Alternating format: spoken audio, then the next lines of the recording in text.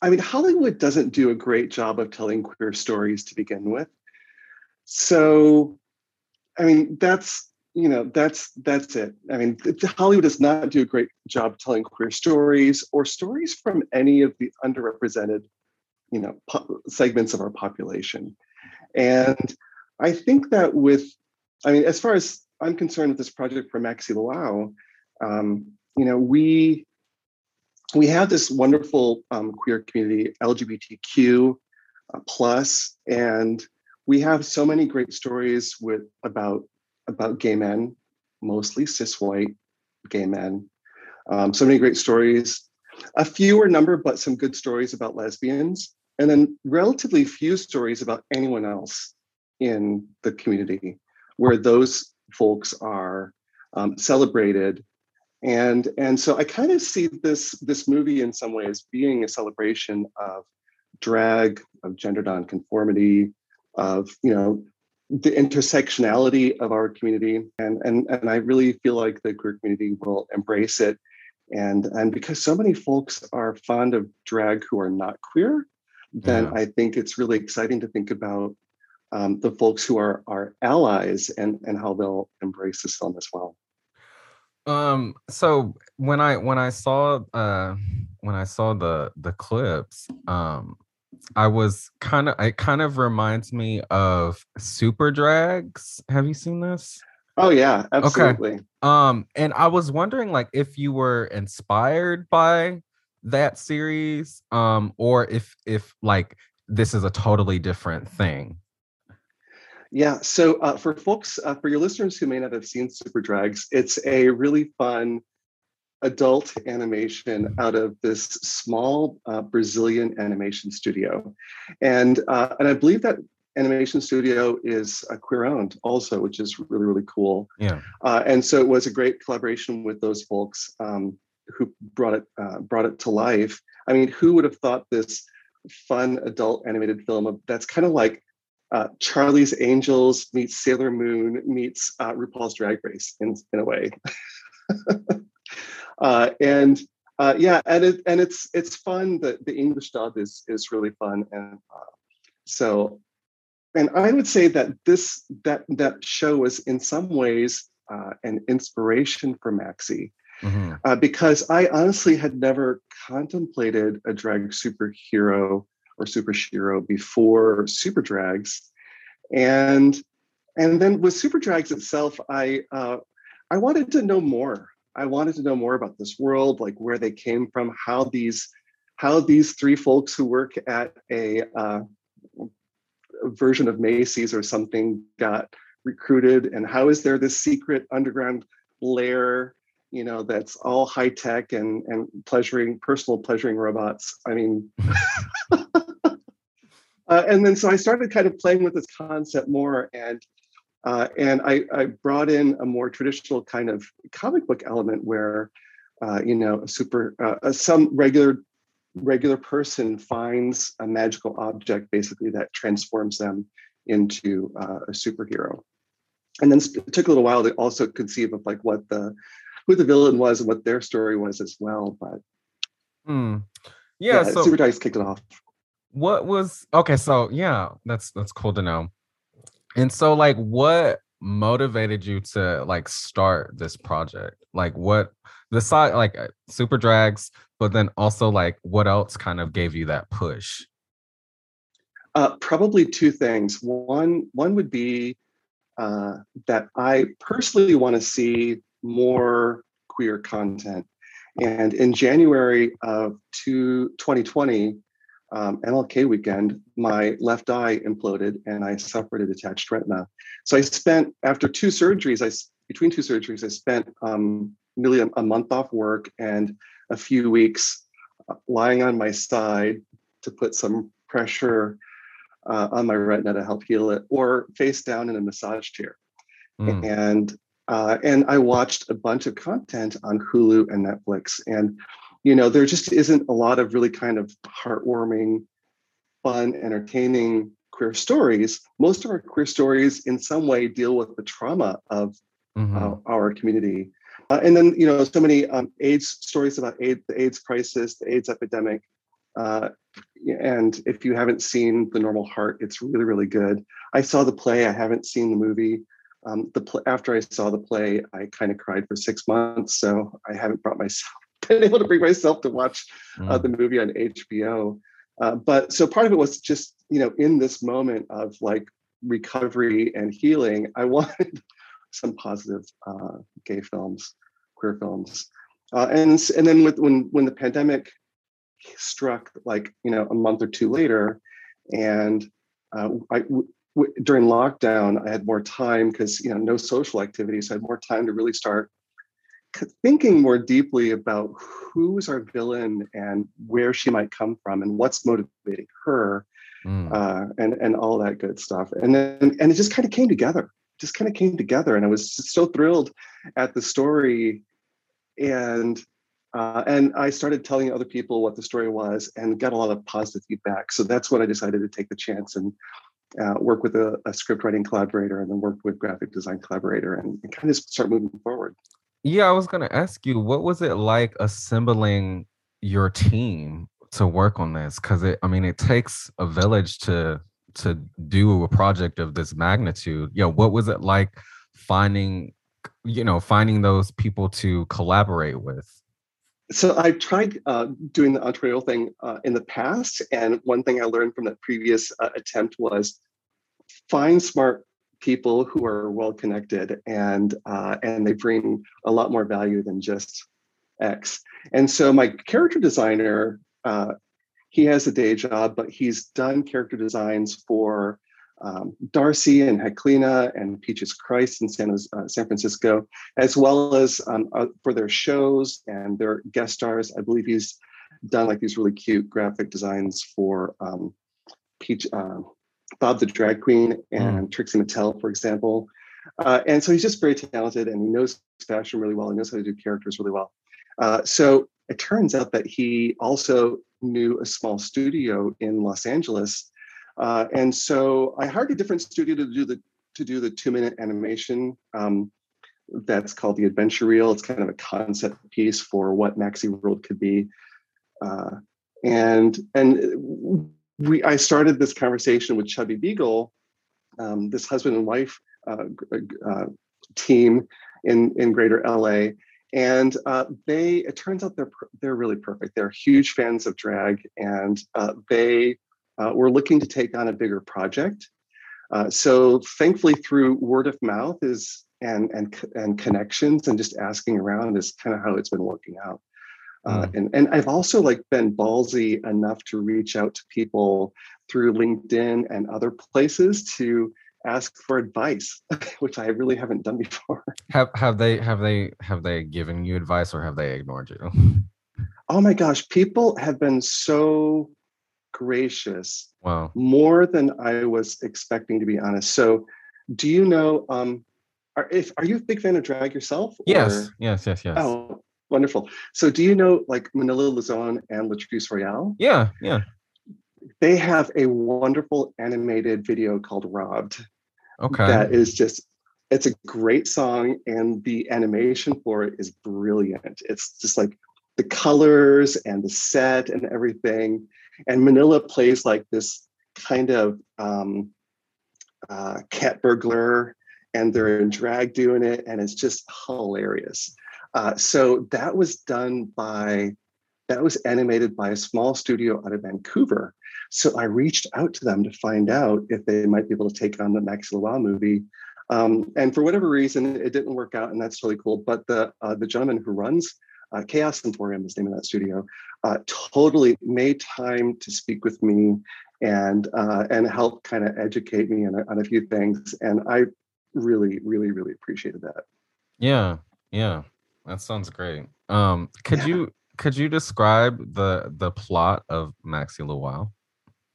Oh, I guess that helps, doesn't it? So Maxi Lawal is an animated comedy, fantasy, and feature film. And so it tells the story of Simon, a shy young barista who works at a cafe called the Pink Unicorn Cafe. He finds a magic wig that turns him into the titular drag superhero Maxi Lawal. And then our villain here, her name is Dinabolical. And I she love has that name. discovered, oh, isn't that great? It's changed a few times, but I love where we landed on Dinabolical. Yeah. She's discovered that drag queen tears have magical anti-aging properties. So she's been kidnapping queens and forcing them to watch the saddest movie ever made to launch a new cosmetics line. And now she's after Maxi. She's going to go global and make lots of money. This just sounds so amazing, and I'm very excited that I will wait until spring 2024 to watch it.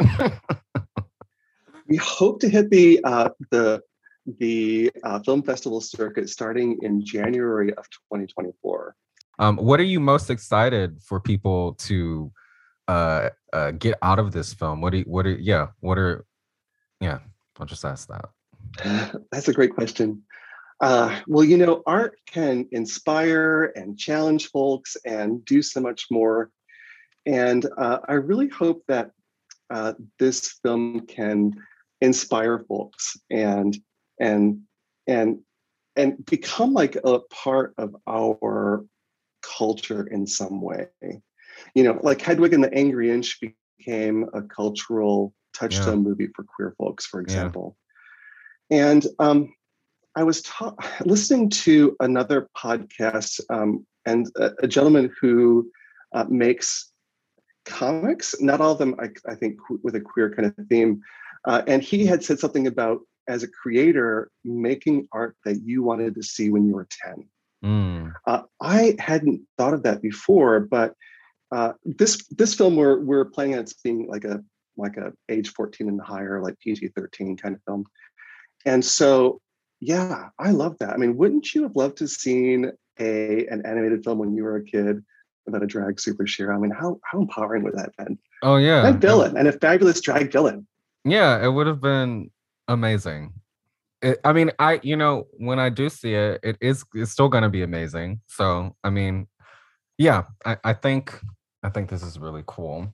And so, yeah, I guess kind of related to the project, I wanted to ask you, what do you feel like the animation and drag communities like have in common, and what do you think they could learn from each other?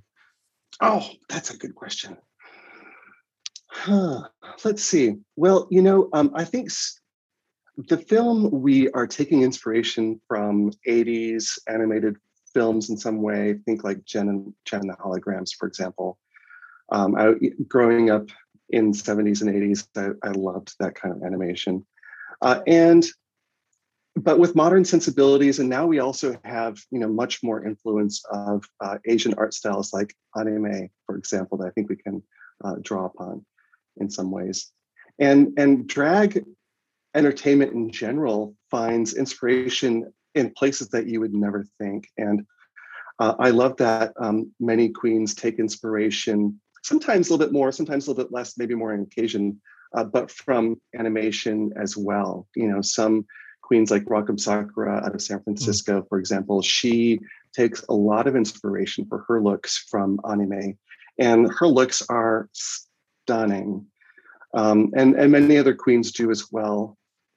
So that's pretty cool that there's like this cultural, trend, I guess, communication or dialogue between drag entertainment and anime, for example. And there's always been, I think, a cultural movies and TV and movie stars informing drag in some way or another. So that's pretty cool too. That tradition is there. And then with this being an animated fantasy too, it gives us a platform. Like animation is a little bit easier sometimes to tackle more challenging cultural topics. I think that's one reason why we see so many interesting adult animated shows out now. Like having, I think it's a little easier for folks to be challenged with an animation versus real life actors on a screen for some reason. So that's another reason why animation is interesting, because I think it makes it more accessible for many people outside of our sort of obvious queer audience. You know, we can bring in folks who love superheroes, who love animation, who may not be queer. They're huge queer supporters of both of those, for example, but a lot of people who are not queer. And then with this fandom of drag, also we see, you know, I think RuPaul's Drag Race has maybe 50% of its audience is straight women. Like, how freaking cool is that? And it's like all over the world. So I think that also, you know, means that this film can be very accessible to that population as well. Yeah. Did I answer your question? What do you feel like the drag and animation communities can teach each other?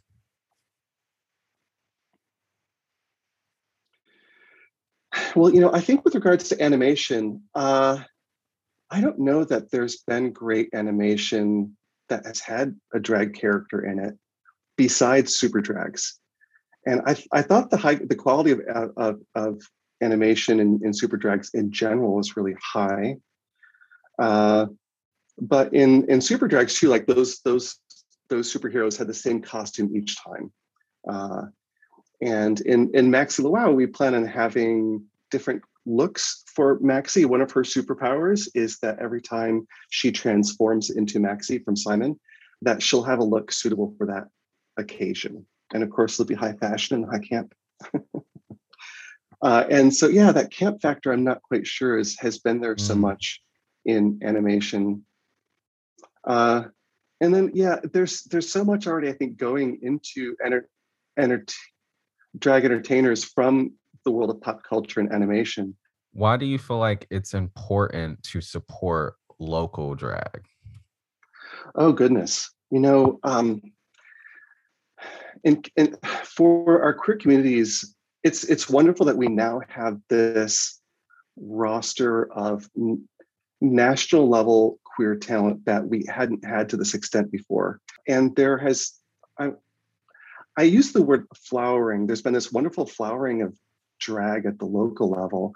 Maybe it's just San Jose, but whereas before we only had a handful of queens, now we've got like several dozen really talented local queens, some of who come up fairly recently.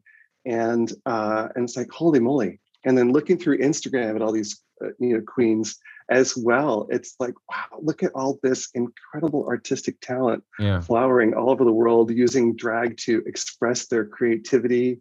You know, it's just really wonderful.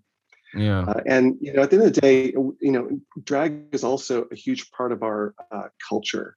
And you know, drag queens do so much to support our community in so many ways, not just performing at the drag brunches or the drag shows on a Saturday or Sunday night or whatever, but also supporting charitable organizations and supporting Pride festivities and so much more. What advice would you give to a budding queer content creator, whether they're in animation or just trying to create queer content for a large audience? What advice would you give them on like starting out and continuing to pursue that? Just do it. Just do it. Because, you know, at the end of the day, no one's going to walk up to you and say, hey, do you have an amazing idea? Hand it to me right now. You know, yeah. like, oh my God, I have been terrified every day since I've started on this journey. And every day I wake up in the morning and I resolve to keep on moving forward because this is the path I've chosen. I want to see Maxi Luau reach silver screens and then, you know, TVs everywhere. So, and then, you know, whether you're an artist in music or writing books or creating comics or whatever the case is on TikTok, you know, making videos on TikTok, just do it. And even if your first attempt is not awesome, your second attempt is going to be better. And your third attempt is going to be even better. And that's how you build, you know, and with each, you know, new release, you also build that audience of people who love you and they get the kind of perspective that you bring to the world. And you know, and really appreciate what you're trying to do to share your art and creativity with the world.